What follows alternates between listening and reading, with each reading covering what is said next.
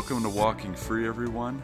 Today we have Chaplain Ward from Andrews University here on the show, and he's going to talk with us about postmodernism, about the authority of the Bible, and how reading the Bible, interacting with the Word can change your life. Welcome to the show, Chaplain Ward. How are you doing today? Doing well. Thank you for having me. Looking forward to our discussion. Hey, it's a pleasure to have you here. So, you've had some experience in the Word of God, and when was a time that the Bible gave you some certainty and clear direction in your life? Well, I'll have to immediately go to when I was 22 years old in the U.S. Air Force paramedic. I was having some life and death experiences, kind of living life on the edge, one foot in the church, one foot out. And I don't like living life that way. And so I took my Bible and a little book I enjoy called Desire of Ages, and I took 2 weeks off to go and read about the life of Christ. And when I read the scriptures, when I read the Matthew, Mark, Luke, and John, and I read about the life of Christ, and I read about him being on the cross, it hit me so powerfully that for the first time in my life at 22, I believed that the scriptures were real. I believe that Jesus Christ was real. I believe that my sins helped to put him on the cross, and it broke my heart, it broke my spirit, and I gave myself over to Christ, and that was my conversion to Christianity.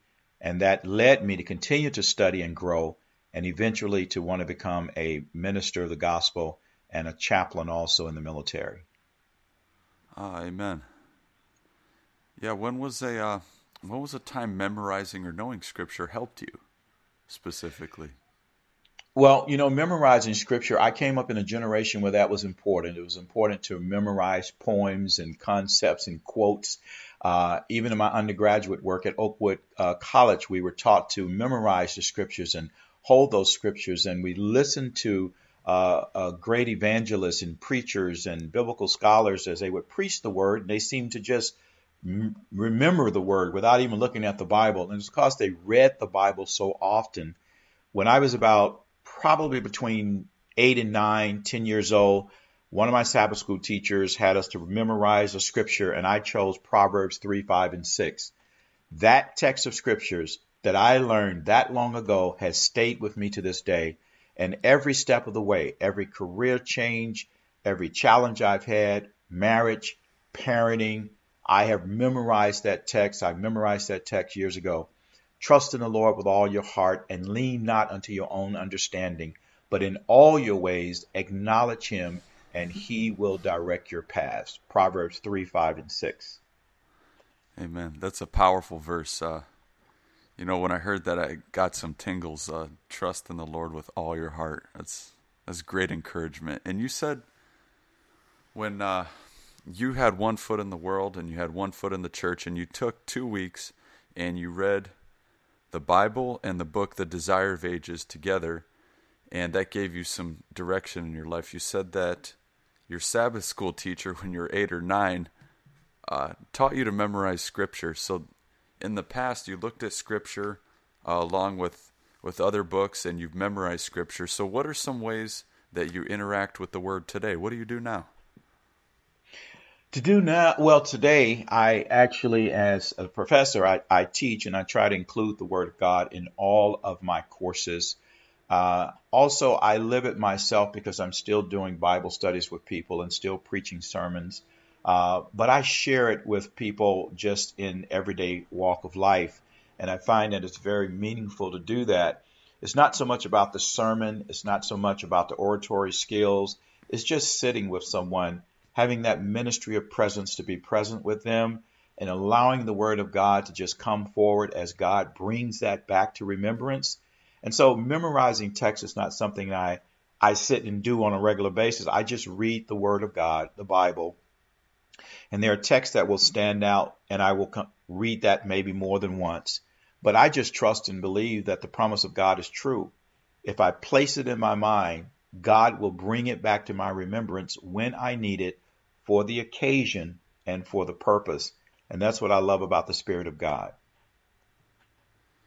All right. Yeah, the Spirit of God will teach us, and what we need to know at the right time, and through His Word especially. And today there's a worldview called postmodernism, where things can often get based on our own opinions, and it becomes subjective, and people just end up choosing what they want. And that's affecting the way people use and learn Scripture today. What is happening with postmodernism, and what's it doing to our view of Scripture? Well, I certainly don't want to present myself as being an authority at all on postmodernism, but I have been reading about postmodernism more and discussing it with my students. And postmodernism is sort of like a reaction, anti-modern, if you could say, from that age of enlightenment and rationalization and universal truths. Today, young people, especially millennials and back, they want to see the Word of God lived. They don't see everything as just relative, as we sometimes say, take it or leave it, pick and choose, but many do. And they're picking and choosing what they want to out of the Word of God, and maybe many are not even reading the Word of God. And so therefore, I ask myself, how are they determining their principles? How are they determining their values, their morals? What are they basing it on?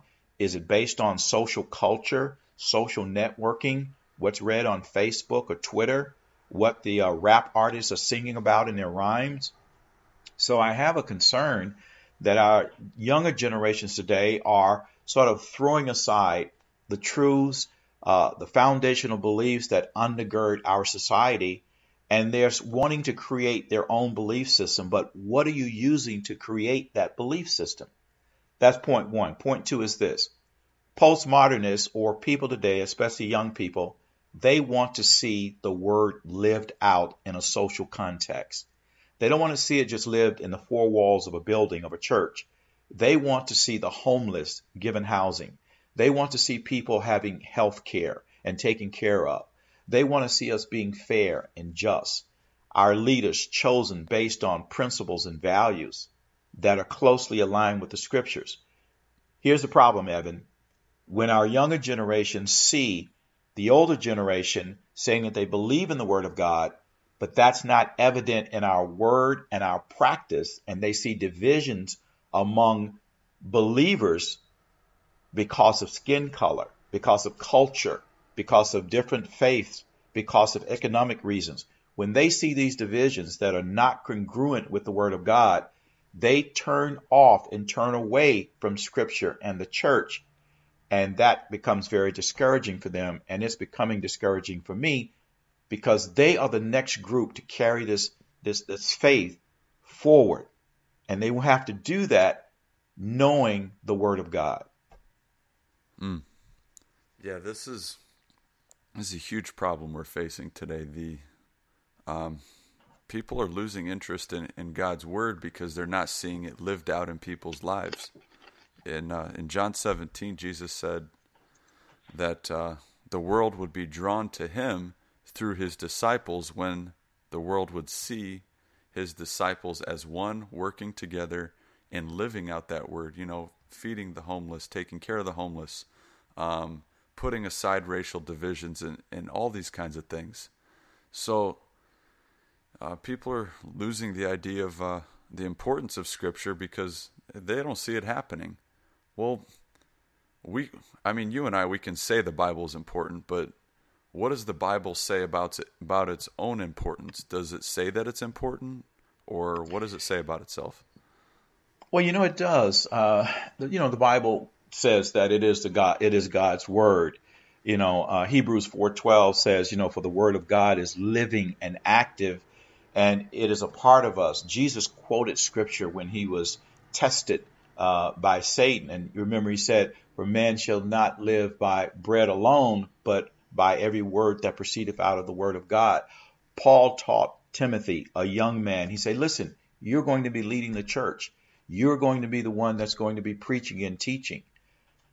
Show thyself approved before God by studying the Word, by knowing the Word, so that you won't be ashamed to preach and to teach in what the Word of God says. So he encouraged him to study the Word, not just part of it, but all of the Word of God from from Genesis to Revelation. And so when you sit down first and start to read the Word of God yourself, and you personally reflect on that Word, then you start to allow that Word to live in your heart, live in your mind, but also live in your actions. That's when the Word of God becomes living and active. And people can see that. They can sense that. And your whole world will be directed by what you're reading in the Bible. That's how powerful it is. So you're saying that if people will sit and or stand or however, but read the Word and think about it and reflect on it and apply it in their lives, that will make an impact? Yes. As two principles I teach my students. When you're sitting in class and you're learning a topic and you're discussing it with the teachers, with the professors, do two things. First, personal reflection. Reflect on the topic, reflect on the course content, reflect how that's impacting you. And then after you do personal reflection, apply that to your life. Then secondly, you want to do professional application. So you personally reflect and then you do professional application. And that's what we have to do with the Word of God. How does it first impact my life? How do I live out the Word of God in my own life? Now let me apply that in the world among the people that I come in contact with, friends, family, co-workers, so on and so forth. And so as I apply that out in the world so people can see, they get a knowledge of the true God. They get a knowledge of what God is truly like.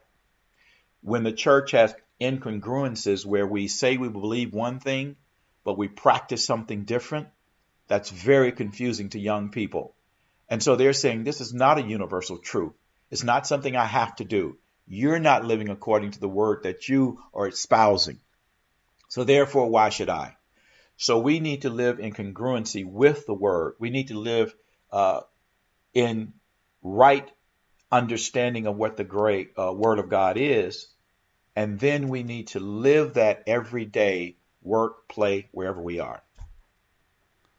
Yeah, you're right. When people see that the word in action and apply it and take time to reflect on it, they'll realize that they'll have a firm foundation in Jesus Christ. They'll have a solid rock to stand on, and they won't be floating around in space, just not knowing which direction to turn, tossed back and forth by the waves of the sea. They'll be single-minded and looking straight towards Jesus on the narrow path rather than being double-minded and floating around in space. And yes, that's what postmodernism has done, is made us just floating around. I think, from the era where there was enlightenment and, there was, thoughts and rationality and higher criticism and all, and, it's fine. And we grew out of that and grew to a point now where we're even questioning if any of that's real. Do we really need the Word of God? Is it really relevant for life? Does it make a difference? Well, if people who are asking those questions don't see it being impacted or see it impacted everyday life, then they will ask those questions. Faith is important. It's important to believe. But faith is based on experience. It's not based on closing your eyes and stepping out blindly and not knowing where you're going. God gives us a reason to believe, Evan, and the Word of God helps us to believe. So we read the Word of God and then we test it. Malachi 4, the Lord says, test me, prove me, see if I will not open up the windows of heaven and pour you out a blessing. Has to do with stewardship, right? Finances seems to govern our world. So he says, listen, as you return to me, I will return to you. But don't just take my word for it. Test me. See if this is true. And so we have to read the word, taste and see that the word is good, right? Then we have to apply it and let it live in our lives every day. And as we experience the word of God realistically, then we say this is true and we grow even more. So faith and works go hand in hand. That's it. Taste it, digest it, and use the energy you get from God's word out in the world. Yes. It's beautiful. Well, Chaplain Ward, it has been fantastic having you on Walking Free today. And I want to thank you for all the insight you shared on postmodernism and how God has changed your life, and some ways that we can interact with the Word and not just read it, but to actually do it. So thanks for being on Walking Free today, Chaplain Ward. Appreciate it. Thank you so much for having me, and I look forward to our next discussion. All right, I will too. Take care, everyone, and we'll see you, or we'll talk with you next time. Take care. Bye.